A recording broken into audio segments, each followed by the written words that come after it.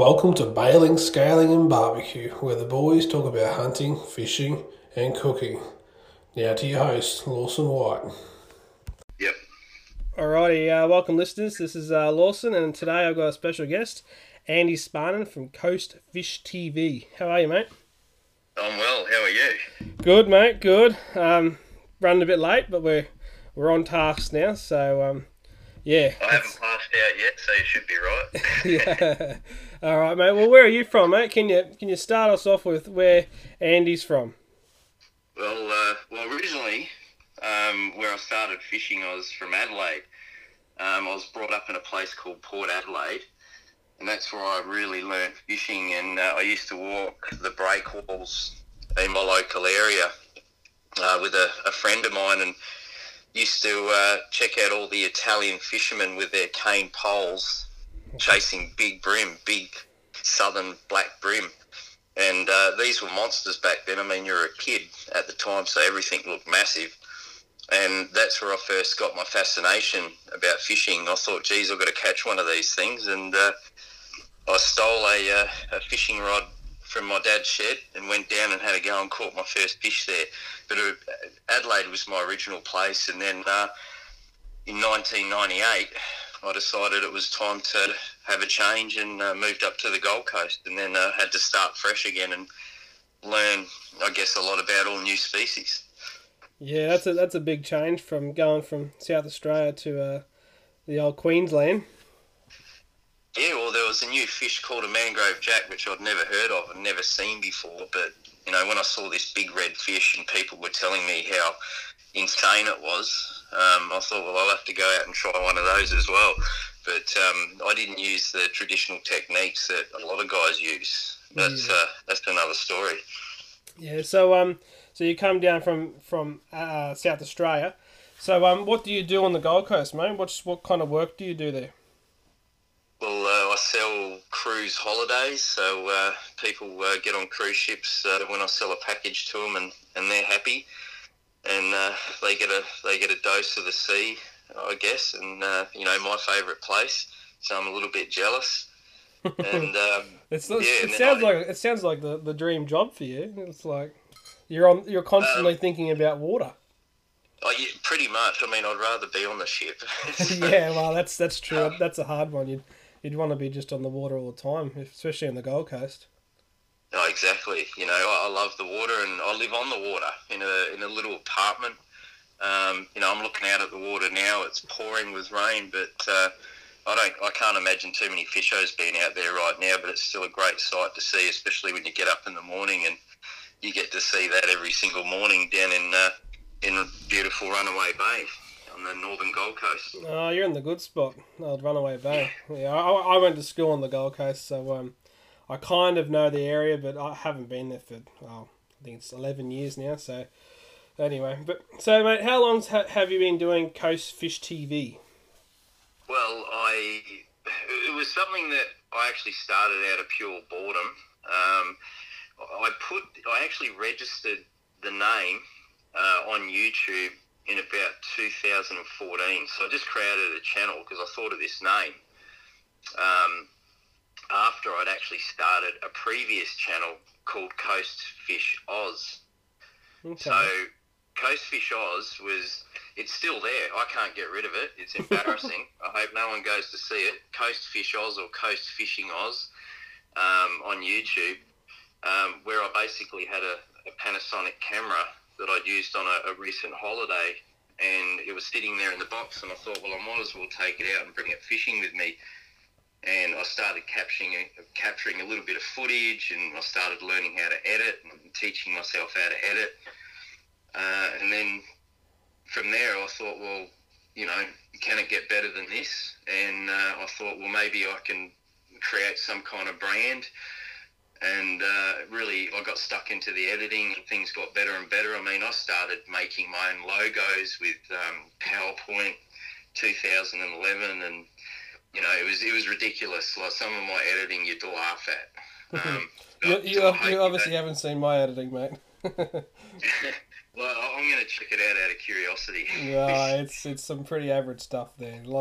if you look at the first stuff, it's like it's all off the phone, and it's you listen to all those inspirational podcasts, and like you just got to make content, and then I look at it now, it's like, well, I want quality content, so I only try and make things if it's really good now. So, well, as long as you're not holding your phone when you're filming in portrait, that stuff kills me. Always when you're filming on your phone, hold it sideways so you actually film in landscape. Landscape is 16:9. It's exactly the same shape as your TV. Portrait is square. So if you film upwards, you actually get a square image, a square video image, and it creates these really ugly black bands on each side of the screen. So you put it up on YouTube, it looks terrible. Well, but you got to start somewhere. You just solved half of my problems when I first started, because I was like, why is these black bands coming up? It looks horrible. Anyway, I use the big camera now. I don't use phones. I used the phone the other week just to do an announcement, and I hated looking at it because it's just very ugly. So I always try and use the big camera for announcements and how-to videos on the BSB page. So it just looks more professional.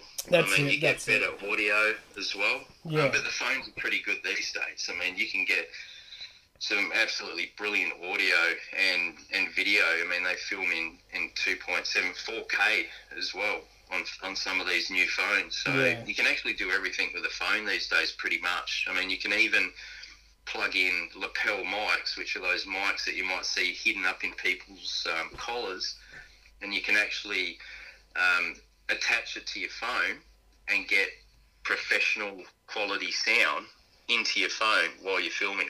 So there's a few little tricks you can use. There's a few shortcuts these days, but I mean, back then it was a little bit harder. That's unreal, eh? That's just, to me, that's just unreal, because I'm sitting there struggling with my cameras, and now people are using, like the other day I was walking through Brisbane, and this guy had a little, I don't know what are those things called when you stick your camera on, a gimbal. He had a gimbal. And I was just like, he had a gimbal for his phone, and that would have cost. Yeah, I've got one sitting in my drawer. Do you want to buy it? I don't use it. Well, I don't want to film my phone, so I'll give a pass. But there you go. If anyone wants to buy a gimbal off Andy, let him know. Yep, hardly used. All right, mate. So how many episodes you run? Because you've been running for what, 4 years now? Yeah. I don't know. I think I'd have to be. It's not many. It's probably about 40 or something like that. Not many. That's heaps, mate.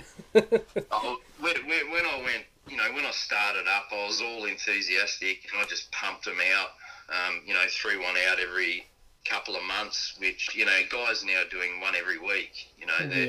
To keep those YouTube algorithms ticking up, and getting their followers up, they're relentless.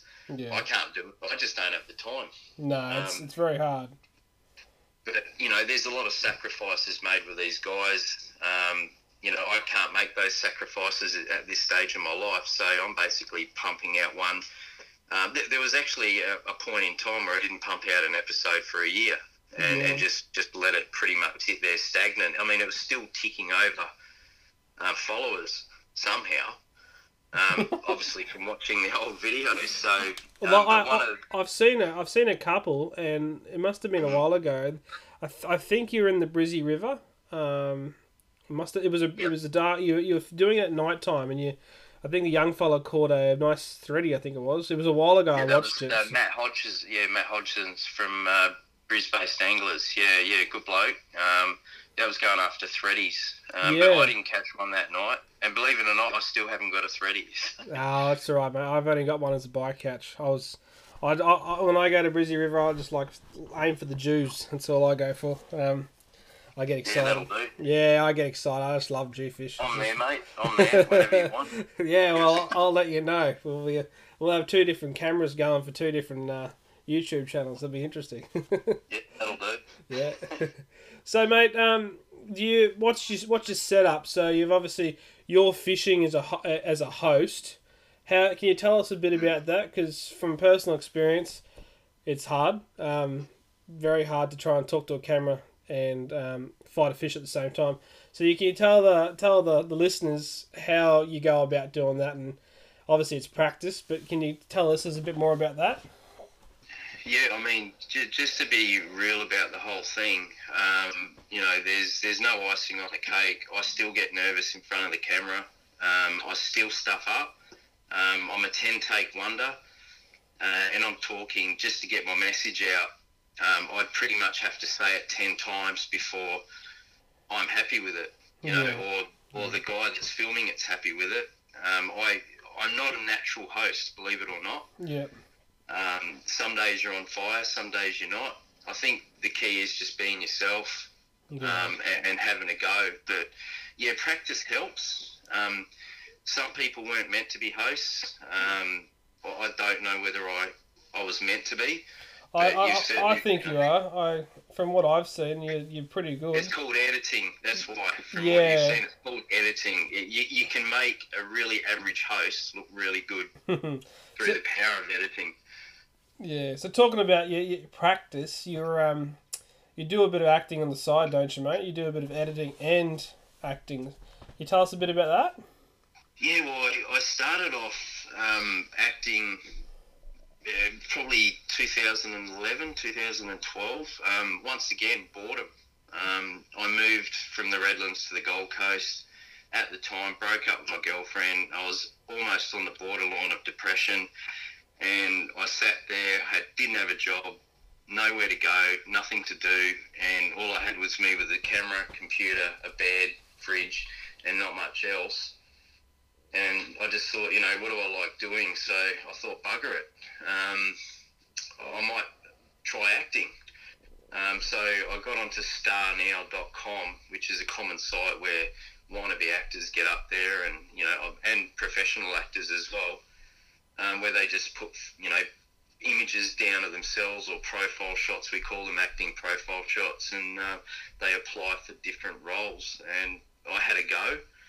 I had, I guess, a bit of the mean look at the time, so that's the kind of image I put up. I went for it to play a role of a bad guy.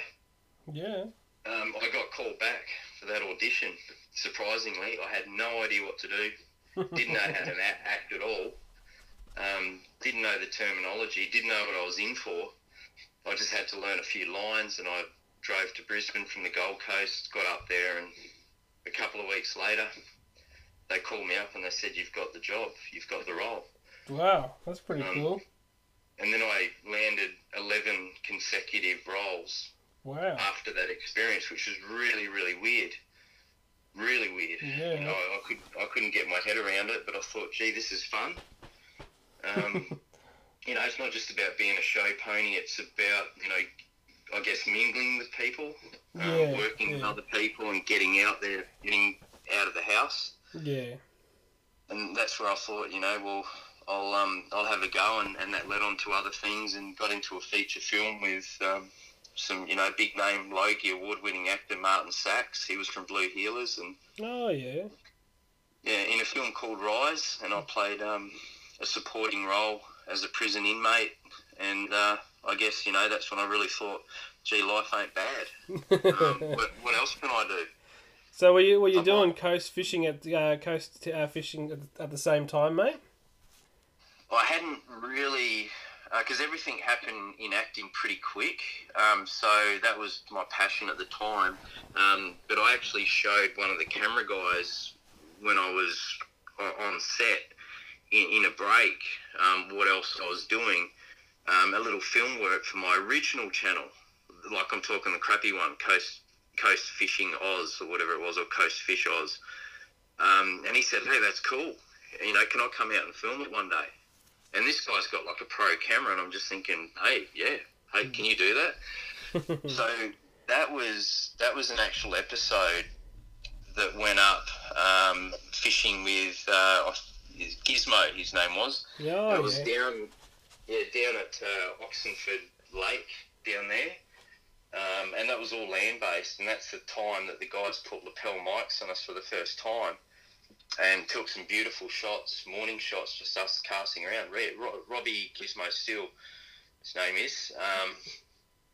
So that was sort of the first introduction to a properly produced episode. Yeah. I knew how to edit at the time. I taught myself how to edit, and I actually put it together and, started looking at different tracks and all that kind of stuff. And, it was all sort of relatively new, and I was really nervous about it, but it sort of came out, I think, pretty good. Yeah. Created my logo. I was sort of satisfied with it. I tried to keep it simple. It must have taken me months to create a logo. I think I looked through 1,000 different fonts. And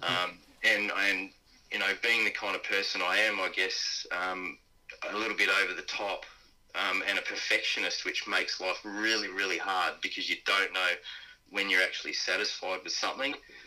Finally decided, that's the logo. I'm ready to go. Let's start a new Coast Fish TV channel. Yep. And that's what we'll call it. And bang, it wasn't that long after I actually created and held that channel, because once you create everything beforehand, you want to make sure that no one else finds out about the name, because suddenly they start a channel and take your name. So I just created the channel and put nothing on there. Yeah. But eventually we got something on there, and it got a reasonably good reaction. Everything's slow from the start. I mean, I'm not the Timmy Turtle or the 3 meter flatty guy where, I guess you've got this big personality, or like the 3 meter flatty, you go to absolute extremes. Yeah. You get an audience, and that seems to work. Yeah. But I just wanted to be the laid back, be myself guy, and see how things go. I guess it's gone okay. But, well, you've got a very strong following, mate, and from everything I've seen, you do a really good job, and I like your editing, because like you said, editing makes the show. And I was just talking to a couple of the boys from BSB, and that's what we were talking about the other day. Originally I was going to edit it, and I'm not the greatest editor, but I was willing to give it a go. But we thought with the first big thing we're going to put out, we better get a professional to do it, and get a bit more practice under my belt before I start doing the big stuff. So yeah, I credit to everything you do, mate, because you do a very professional job. Yeah, I do appreciate that. It's a bit of a one-man band these days. I just do it myself, and I have a mate who holds the camera. We just use GoPros now. Yep. Nothing fancy, but I was quite lucky back then to have a production studio have a look at the work and said, look, we'll film for you. Wow, that's pretty good. One of the guys was a Channel 9 cameraman. He shoots the Channel 9 news, so he was just bang. He was on shot every time. I didn't have to direct anyone. It was just bang. And he got beautiful shots and did such a good job. That's really cool, getting a Channel 9 cameraman in there. That's awesome. Who you know, sort of thing. Yeah. One thing leads to another. So, mate, how did you, from fishing in South Australia and coming to Queensland, you were saying, you talk about the jacks and different methods. How did you find coping with trying to catch the jacks and the brim up here and all the different kind of fish? Yeah, with Southeast Queensland, how'd you deal with all that drama with coming from South Australia to here? Well, I hadn't used soft plastics at the time. I hadn't used them in South Australia at all. In fact, but if I go back just quickly, there was a particular tackle store, and it would have been the year 93, I reckon, around 93, 94. Well, I actually do remember there being an orange grub sitting on the wall, and literally there must have been half a dozen of these things, and that was it. Yeah. Looking back that far, I didn't know they were soft plastics. I didn't even know if they called them soft plastics back then. I did buy it. I had no idea how to use it. I don't even think the guy that owned the shop knew how to use it. Yeah. I caught nothing on it, and that was it. How things have changed. Oh, yeah. I mean, once you get on social media, everything changes because you're exposed to all these kinds of different species and different lures, and that it's basically just just full of advertising. Yeah. You know, it's full of guys catching these fish and catching them on this and that, and then the marketing of lures has just gone ballistic over the years, especially since Facebook. I don't get too caught up in that. I mean, you can basically, a lot of fishers have bragging rights because they've just got that many different lures and blah, blah, blah, and you can spend thousands. It's just, it never ends. I sort of like to keep it simple, but the transition to catching some of the species here was through Facebook, just seeing some of these species that were available, you know, meeting up with guys who had encountered things like mangrove jack and having conversations about it. I mean, my first mangrove jack was on a strip of chicken. What are the odds? And I will tell you, for you guys that are listening, it's no joke. 98% of the jacks I've caught, and I've caught a lot now, are all on chicken. Yeah? All on chicken. How'd you learn that trick? It was actually a method that I'd used back in South Australia to catch bream. Oh, okay. So my grandfather, he taught me that, and I never ever used it here, but I came across somebody else that was doing the same thing for mangrove jacks, and I thought, geez, I might have to go back to doing that, and I did, and it ended up being successful. Wow, that's pretty cool. So, like, Southeast Queensland got an array of fish, but what kind of fish are you catching up there regularly? Like, I saw a picture, it would have been a couple of months now. You had something really big. It looked like a barracuda in the estuaries. Am I dreaming or am I correct? You caught something like a big old. that was real. Yeah, a good mate of mine, Ryan Green, he who I see now and again, he spoke to me about these big barracuda. Being in the local landlocked lakes, and they get in. There's plenty of bait there, so that's where they stay. Yeah. So obviously with barracuda, and I'd caught them, you know, down south. You obviously need wire trace and liveys. So we went out there one day, had a crack at it, nothing. I was literally sitting there for hours, to the point where he just said, "Man, I'm going home." So he went. I stuck around. I'd run out of water. I remember it being steaming hot, like it was almost unbearable. Sitting there on the grass, and over goes the rod. And when I hooked this thing, she came out the water. It was airborne. Yeah. You know, it was a fat meter fish. It was a big fish. It was a big fish. I knew they were there. And I just thought, you know, this was unreal. It just, my heart was going through my chest. I mean, you get excited. There's not much that excites you in your adult life that it did like as a kid, but fishing is it. Yeah. If you can still get that buzz, keep doing it. Exactly. But I got this guy in. I wanted to be really, really careful with it. One of the things I'm always conscious of is, you know, handling these fish and making sure that they swim off alive. Doesn't always happen. You can't get 100% strike weight. That's just life. Yeah. And any fisher that's caught any variety of fish and has been fishing long enough will know that. That's it. But we got this one back, and she swam off strong, so I was happy about that. Got a great photo of it as well. But, you know, there's a lot of exciting fish in the landlocked lakes, like big giant trevally. Milkfish is another one. Yeah? Milkfish. There's milkfish on the Goldie. You know, back then I'd seen pictures of these things caught, but they were so rare. It was almost like the barramundi of the Gold Coast. But I'd heard they go harder and they're harder to catch. So I thought, well, I'm going to try and get one of these things, and it was my second attempt that I actually caught a milkfish. But, you know, the video went up on YouTube. I didn't tell anyone, but I was actually really hungover from the night before because it was a decision with a friend of mine. At the last second, I said, "Hey, come along. I'm going to have a crack at these fish." And I was feeling absolutely doghouse. I wasn't feeling good at all. So I was dehydrated. I brought one of the lighter rods. I probably should have gone heavier, and this thing just went ballistic. It wore me down. You only see a small portion in the YouTube video of that milkfish to the time I actually spent fighting it. It was just absolutely doing me in. I had no leverage on it.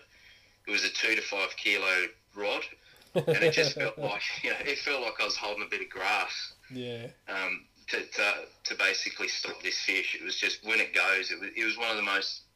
It's the most powerful fish I've ever encountered. Up there with the giant herring, or even hooking a marlin. These things, just pound for pound, unbelievable. Yeah, fight though. So, what kind of tackle do you use? Like, obviously, you've got a few different setups there, mate. What kind of tackle do you use regularly for your jacks and so your southeast setup? How do you go about your setups around here? Whatever I can afford. So, I typically, just having a look at my tackle now, I typically like to have a 2 to 5 kilo rod. Yep. A 1 to 3.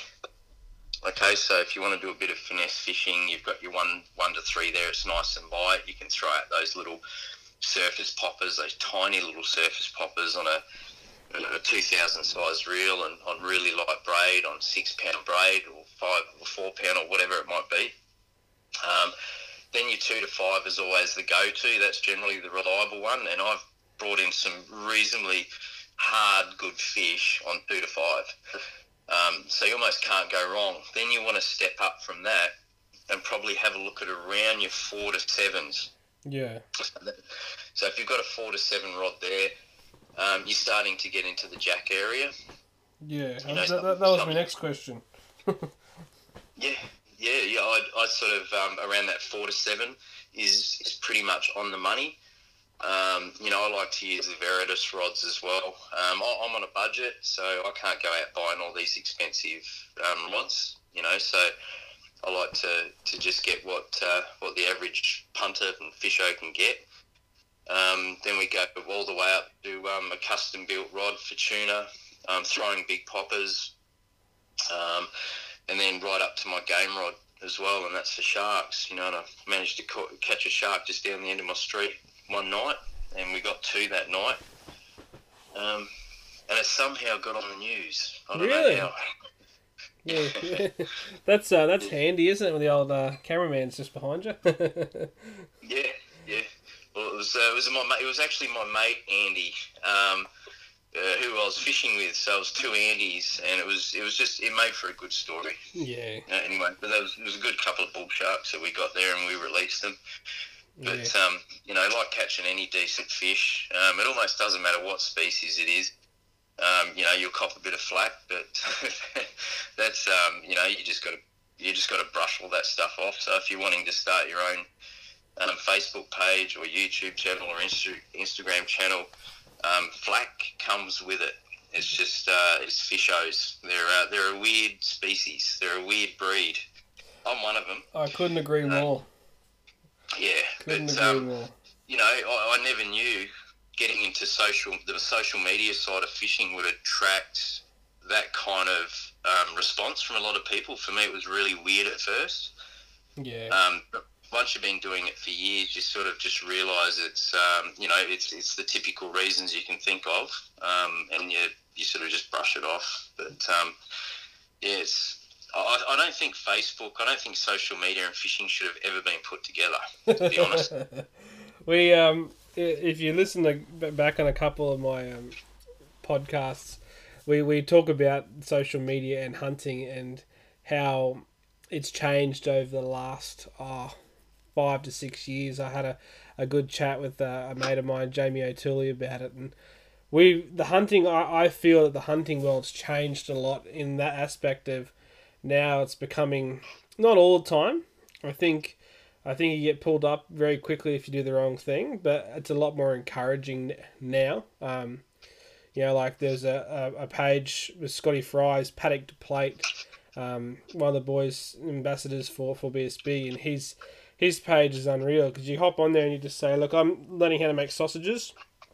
Can someone help me? And the amount of people you'll see responding to it is amazing. But obviously, it's not happening for the fishos. The encouragement or you know, I feel with, especially when I go on to, I'm more on the hunting side, but when I have a look onto the fishing side, I understand what you're saying there. It's always there, especially you see that 3 meter-y dog stuff these days and all that other rubbish. It's just like, well, it's a bit different. I think it's because there's so many more fishers than hunters. So it's an interesting one, the old social media and hunting and fishing. Yeah, I mean, if you're going to start your own channel, just be aware that's the culture. It's usually basically it comes down to one thing or two things: jealousy, insecurity, you name it. It's people are wanting to get into it for the wrong reasons. You know, everyone wants to be famous. I did it out of boredom, and I love creativity. That's just why I did it. You know, everyone thinks that a lot of us kind of guys have different motives, but we don't. I mean, some of us make a really good living out of it. Some of us, like myself, you know, gets residual income every month from YouTube, and you know, advertising other businesses on my channel. So I guess, you know, what's wrong with that? Why would I stop it? I wouldn't. No, exactly right. I think if we can change that culture on social media, I don't think it's going to happen very quickly. I think it's happening, but I do think it's happening, Andy. It's definitely. I'm glad to hear that. Yeah, I just from my experience with the hunting, I think it'll come across to the fishing because, like, in the hunting world 5 years ago, if you caught a pig, you were called a poacher. Now it's like, oh, good work, mate, well done. So I'm especially on my site BSB, we're really encouraging to, you know, what kind of method did you use, you know, all that kind of stuff, and you know, especially, you know, how, for example, your Brisbane River experience with that threadfin, that's a great how-to video for Brisbane River fishing. Yeah, to me that's awesome, and I hope you got a lot of praise out of that and not negative, because you know, I do know of people who would throw their nose up saying, "Oh, why'd you do that?" But you know, at the same time, for people who like me and my brother, who we love fishing the Brisbane River because it's so close, when we first moved to Brisbane, we didn't know how to fish the Brisbane River, and I remember watching your episode going, live bait it is. Let's do it, you know, so. Well, you know, if I can help people along the way, you know, that's satisfying. It's good to know. Yeah, I think the culture is changing as people realise that the minority, and they are minority, we call them trolls. Yeah. They realistically, they're probably less than 1% of people that come across what you do. They make up an absolute minority.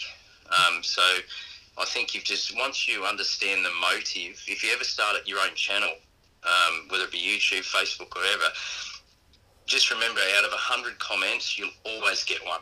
You know, maybe 1 out of 50 if you're unlucky. If you focus on that one, that's where things start going wrong. That starts affecting you in a negative way. But once you realise that they're just an absolute minority, and think about why you're doing what you do, and knowing that you're never going to stop because of these kind of people, it's even more gratifying to get that kind of response from that 1%, because it's almost like, keep going. I'm just going to keep pumping them out. I'm going to keep pumping these episodes out, and I hope you enjoy and watch every single one of them, and I hope you feel it.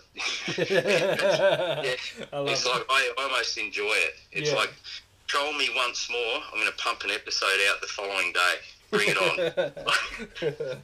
That's the best bit of advice, because for me, mate, I started BSB because of I don't say it very often, but I've started BSB for a few reasons, but one of them was depression. So I know exactly what you're talking about with you get a bad post or you get something bad and you just want to, you know, some days I just want to throw the towel in, but I actually got depression quite badly there for a while, and my partner, Shannon, she said to me, well, you need to go and do something, and you know, I saw... Good advice. Yeah, I saw psychologists, I saw, you know, the yin and the yang doctors and all that crap. And they all said the same thing: go do what you love doing, and get out of your comfort zone. And I'll be honest, as a host, as a podcaster, if we call it, as the how-to videos, it's all out of my comfort zone. So that's one reason why I did it, was the depression and trying to grow as a person. So, and most most creatives do have some kind of depression or something like that, or they do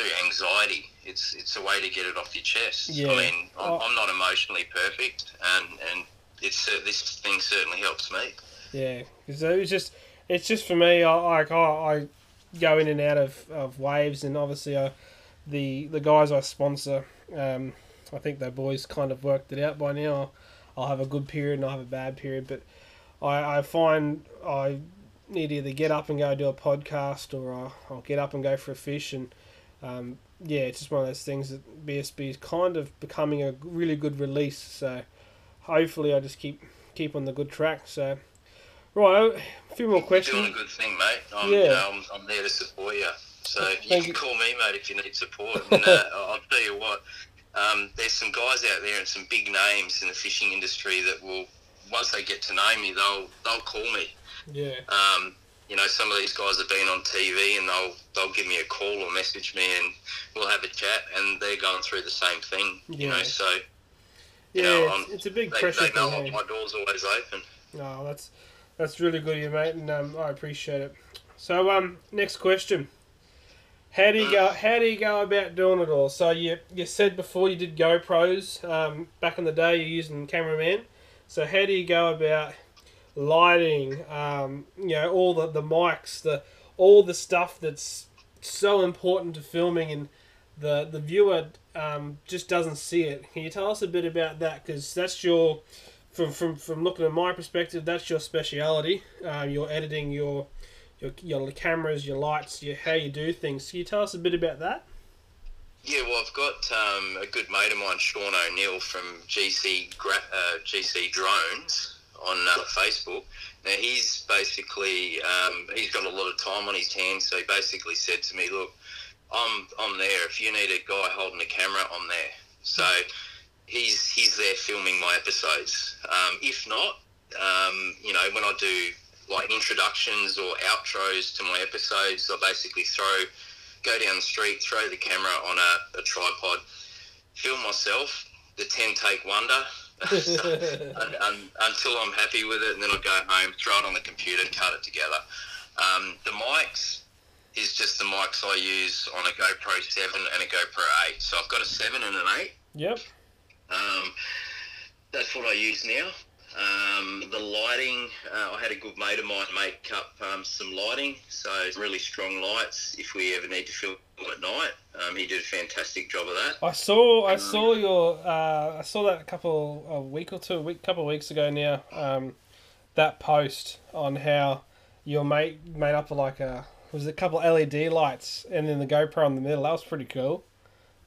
Yeah, he did a really good job, and threw that together for me. So I can use that if we're filming in the dark. I mean, I've done it a couple of times chasing a particular fish that we can't catch yet. So I can't tell you about that, because if we do, that's another episode up, and it's sponsored by Dogbert's Tackle World as well. So good. I'm under the pump. When you promise someone the goods, you've got to deliver. So we haven't stopped trying to catch this fish of a lifetime. Oh, that's at awesome. night. But that's the basic equipment I use. I use 128 gig cards. 128. Yep. Yeah, so I've got 4 of them. So basically 2 per camera. So I make sure I insert each one in there, and then if I happen to get near the end, which has never happened yet, because 128 gig. It's a lot of room. It's a lot of room. Even I film in 2.7K. I could do it in 1080p, but I'm going 2.7. That means I can just crop in a little bit, and we don't lose the dynamic of the picture. I was about to ask why do you do that, but you just answered the question, so that's all right. Yeah, it just means you can crop in if you need to. But really, 1080 is fine. I mean, you'll get a good 4 hours plus 4.5. I think even with 2.7, I'm getting about 4 hours, so it's going to be a lot more with 1080. Battery life, it is a little bit of a struggle, but I've got spare batteries for each camera, so I've got 4 batteries. They'll last me about an hour and a half, I think, around about that time. So I can get about 3 hours per camera. Okay. But sounds obviously one of the biggest things. If you don't get your sound right, you can really stuff things up, especially in a windy day. But I actually found these foam covers, which I just ordered on Amazon, which you can actually put over the top of your GoPro, and they're black foam covers. They weren't much. They're about $5 or $6. Yeah, I've seen them. Yeah, I ordered them, and now I can take it out in the wind, and it's perfect. Like, it passes the test with flying colours. Wow, okay, I have to order them, because I've got 3 GoPro 7s, and I had a one day there where it was quite windy, and I did pick up a fair bit of wind static, so you've just solved my problem. Thank you for that. That's all right, mate. Yeah, I wish I stuck with the 7s, because I noticed my 8s, believe it or not, overheating. But I think there was a few problems with that. I sort of looked it up, and a lot of 8s are overheating. So I think if you're on the 7s, you're on a winner. Yeah, I've had no dramas really with the 7s. It's quite embarrassing. I've got a Sony A7 and I've got 3 GoPro 7s, and I've got a shot there where we're following a pig on the back of a ute, and the GoPro 7 is so clear and amazingly stable, where the A7 is just horrible. Like, you'll get seasick looking at it. It's really well done to GoPro, because it's really cool. Their stabilizers are fantastic, aren't they? Yeah. So but getting all your settings right is really important when you're filming as well. So that's another thing. You know, I've done a lot of research on actually getting your camera settings right. You know, so you can actually get your GoPro app and you can adjust through your Bluetooth from your phone all the settings. Yeah. Which is important to get right from the start. I mean, you've got things like sharpening. The GoPro really, on its normal sharpening, can over sharpen your picture. Yep. So you're actually best off dropping it back in the defaults. You know, little technical things like that. Yeah. It sort of over sharpens it. So you can do that in post edit yourself if you need to sharpen it. So there's little things that you need to know, even in the default settings, which really need to be looked at and adjusted. So if you really want to get that perfect shot, make sure that you work those different adjustments. So if I was to, just for example, if I was just about to start a channel, you know, and I'm listening to this podcast, for your experience, what would be the things that I need to purchase to start a YouTube channel, you know, like for fishing or hunting or whatever, that makes them happy? Well, grab yourself a camera. Okay, so you're looking at that, you know, for a GoPro. I don't know if you can get the 7s now, but get yourself a GoPro camera. They have really worked it out as far as stabilization goes. Does a fantastic job, a fantastic picture. With that, make sure you have at least one spare battery. So if you want to go a single GoPro, have a spare battery, have a charger, make sure they're all charged up. You can have a 64 gig or a 128 gig card. 64s are fine. Your 128's perfect. If you go too big, there's always a chance that if something goes wrong on that card, you lose everything. Yeah. So sometimes it's good to go your 64 gig card, and then when you're running out of room, because 64 gig's fine, you get enough film time, is to put that one away and then grab another one and put it in and to continue filming. So you got your camera, you've got your card, you've got your spare battery, you've got your charger. Another one's a tripod. I use a Manfrotto tripod. It cost me about $100 on Marketplace on Facebook. So if you need a tripod where no one else is there to film, you've got your tripod.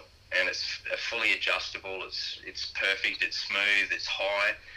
You're going to get that nice sort of face level shot if you need to come up high, or you can stick it on the rocks if you're rock fishing or whatever it might be. Also, you can have a hand grip for your camera, so having a hand grip as well. If you need one that floats in case your GoPro does fall in the water off your boat, you've got that nice hand grip there as well. And that, obviously, between holding a camera in your hand and holding a hand grip with your GoPro on it, you get that much more smoother shot, and you get these beautiful pans, you know, especially if you walk around the back of an angler. You just get these beautiful pan shots. It almost looks like a drone shot. Yeah. That's where I'd probably start with the equipment. I hope I haven't missed anything. Another thing's a computer. Make sure you get a computer that is suited to editing.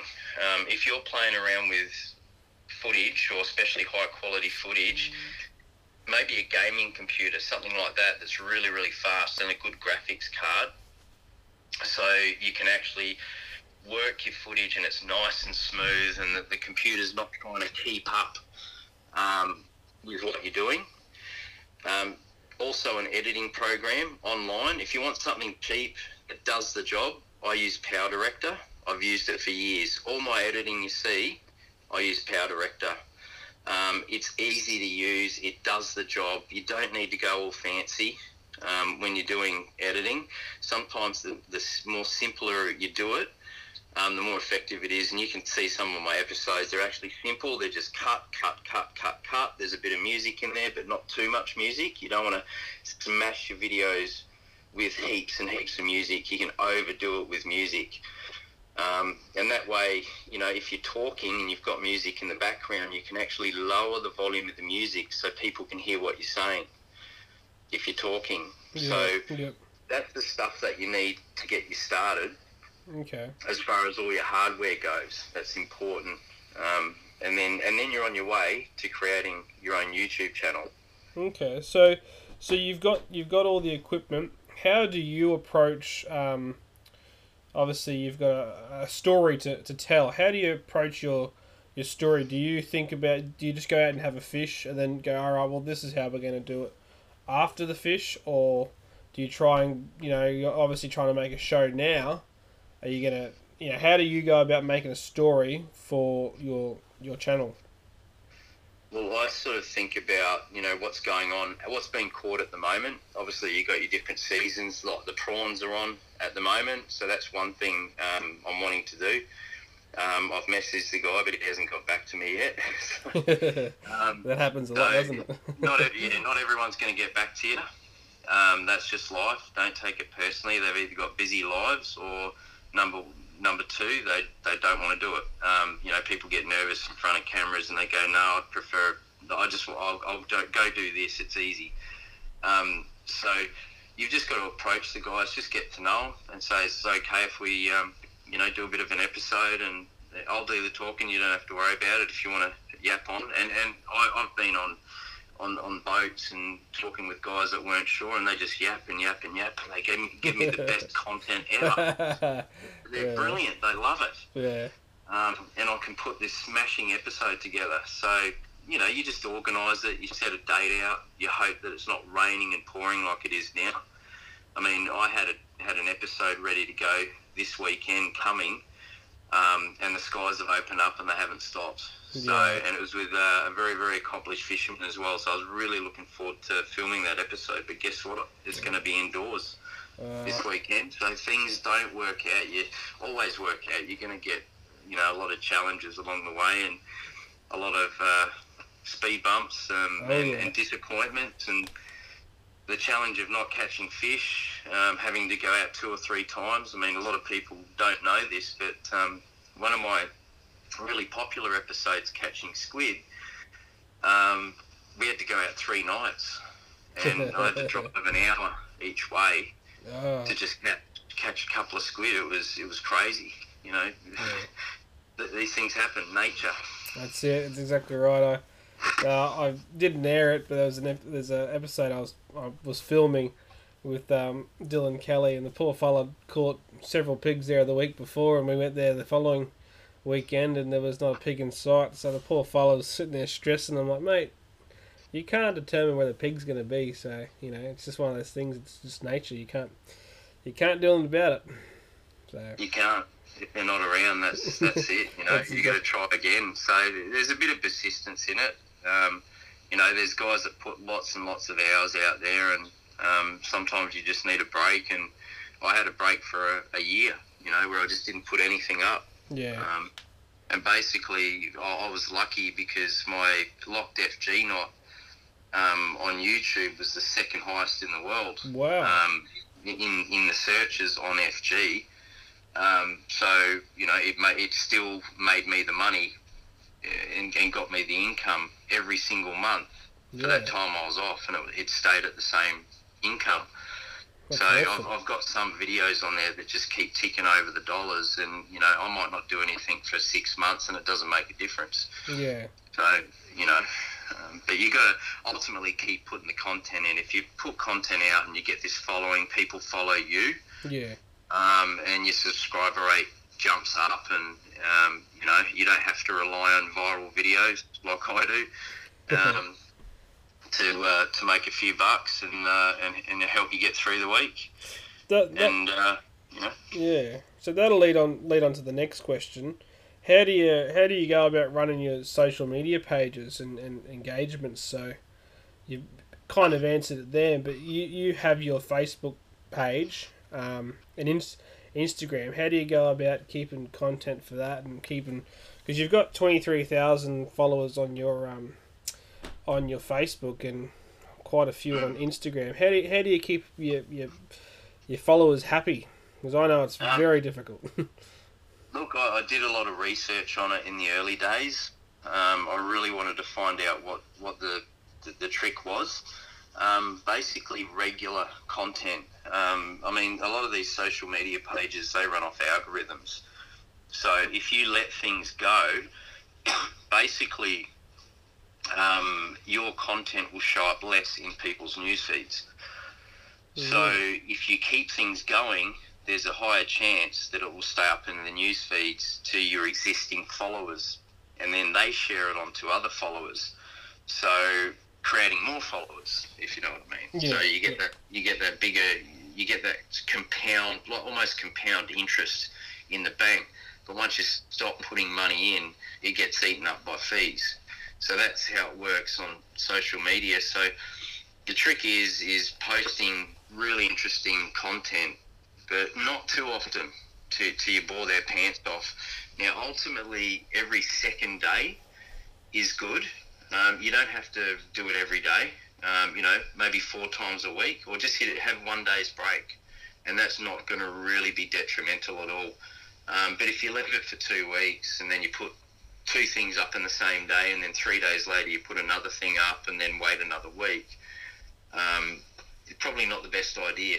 So, I did study this, in marketing and things like that, and online, and chatting with other people that run pages. Interesting regular content. I find that 10 a.m.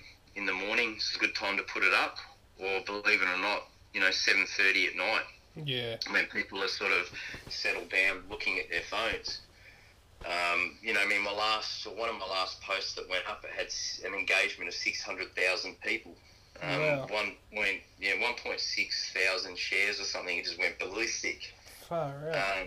It doesn't always happen that way, believe it or not. Some you'll virtually get hardly anything at all. Yeah. So you're just basically looking around. I get people sending me stuff just on my personal page. Check this out. If it looks interesting, I'll get it up as quick as I can. Yeah. And generally it does well. So yeah, just interesting content, joining other fishing pages, seeing what they're posting, and it sort of gives you an idea, and you can sort of work it out yourself whether it's interesting enough for you to post up. It doesn't always have to be related exactly to your page. Yeah. In other words, on the same topic like fishing, but it doesn't have to be something you've done, because let's face it, you're not out every single day, or the average person isn't out every single day getting photos of fish. So you need to have fillers in there And of course, then you can put your own stuff in when you actually do catch a fish, or there's something that's significant that happens in your life. Yeah. And I basically put that across to Facebook. Instagram to less of a degree. I mean, it's a more concentrated audience. Instagram's a tough one to break. You can either go through the roof, or you can work hard and nothing happens. It's not necessarily you. Sometimes these things just can't be explained. Yeah, I've worked so hard on Instagram. I've got 500 odd posts, I think. No, I think 500 odd posts now. And I've hashtagged every single one of them. I've gone through them all. And I don't know what I'm doing wrong. I can't put it down. Yeah, like I make sure the pictures are good quality. Yeah, so I shake my head. I just don't know what I'm doing wrong. So. No, just keep it regular. I mean, to be honest, I'm not that fussed about Instagram. I mean, for me, it's Facebook and YouTube. But I thought I'd start Instagram because everyone else was doing it. But you know, just keep at it, and you never know your luck. You might break that 5,000 or 10,000 followers at some stage. You just got to keep working at it. Early days. Hopefully, I'll get there, mate, one day. So I'll finish up with some weird questions. Oh, I shouldn't say weird. What's your most memorable fish? I'd probably have to say one of my biggest southern black brim I caught as a kid. I remember literally almost falling off the rocks trying to pull it out of the wash. It was a monster. I mean, I can't remember exactly how big it was back then, but it had to be about 45 centimetres. So, you know, good brim. Well over a kilo. Yeah. So probably one of my first memories, and then one of my recent ones, which was, of course, featured on the YouTube channel. You guys will see it there if you check it out. Catching a milkfish with a really bad hangover. That's awesome, mate. Well, how do we get hold of you, and how do we watch your stuff? And can you tell us all about your just before you go, Instagram, Facebook, and YouTube? Can you just tell us the pages and the Instagram names? It's all Coast Fish TV. There you go. All one word.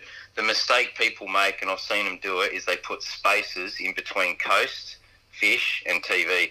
It's all one word. So Coast Fish TV. Just Google it. There throw it up in Google, hit enter, bang, scroll down, everything will come out. I think most of us have Googled ourselves just to see. If you say you haven't, you're a liar. Yeah, I agree. So, you know, that's where you can find it, or just get onto Facebook, type in Coast Fish TV. Bang, there it is. Same with Instagram. YouTube's probably the most entertaining one, though. That's where you can look back and see all those different episodes where I first started. You might even be able to tell, you know, I guess how I changed as a host. You know, who knows? The confidence level changed, put it that way, just a little bit. Yeah, followers help, doesn't it? Yeah, pumps you up. You need your followers. If you didn't have any, well, who knows whether I would have kept going. Yeah, I'm pretty. You need your trolls as well. I love my trolls these days. Yeah, come and get me. We've got plenty. You know, with the hunting and fishing world. So, you know, I've only got 6.5 or 6,800 followers now on Facebook, and I'm very happy for every single one of them. It makes me very happy. So, you know, I know that's not much in the media world, but to me, it's I'm pretty chuffed with it. So, well, just think about it. When you had your first 1,000, you thought, gee, and then when you get your first 5,000, 10 or 20,000 seems so far away. But then as you hit each goal, it's just like, wow. Well, you know? The first one was 1,000. I got that quite. I shouldn't say easily, but I was surprised, and then the next goal was 5, and I was so chuffed to get 3,000. I was like, I don't even know 3,000 people, but I was very happy, and it's just kept growing. We're growing about, I think it's about 100 a week at the moment, I'd say. That's not bad. That's pretty good. Yeah, well, we do. Right. We do flood the market. We do flood the pages and stuff, but you know, we try and interview all the big anglers and like yourself and a couple of other hunters. So we appreciate you coming on board, mate, and having a chat to me. No, I appreciate you contacting me, mate. I really do. And, for the guys listening out there, we all started somewhere. I'm not anywhere near as big as what some people think. I'm just the average angler that threw a camera in front of my face. But I rely on people who subscribe on YouTube, especially. So don't be afraid to hit that subscribe button, because that keeps me going. It's great seeing the numbers jump up, every month, and I know you're one of them. Yeah, no, I have watched a few of them. I have to watch some more, but I really, you're an inspiration, just in your editing. Yeah, I get a buzz when I start watching your stuff, because it's like, I got to be as good as that one day. So, really appreciate really appreciate you, mate, coming on, and thank you very much. Thanks for having me on, Lawson, mate. Anytime you want to chat, you want a tip, you want a hint, I'm there. You give me a call. Thank you very much, mate.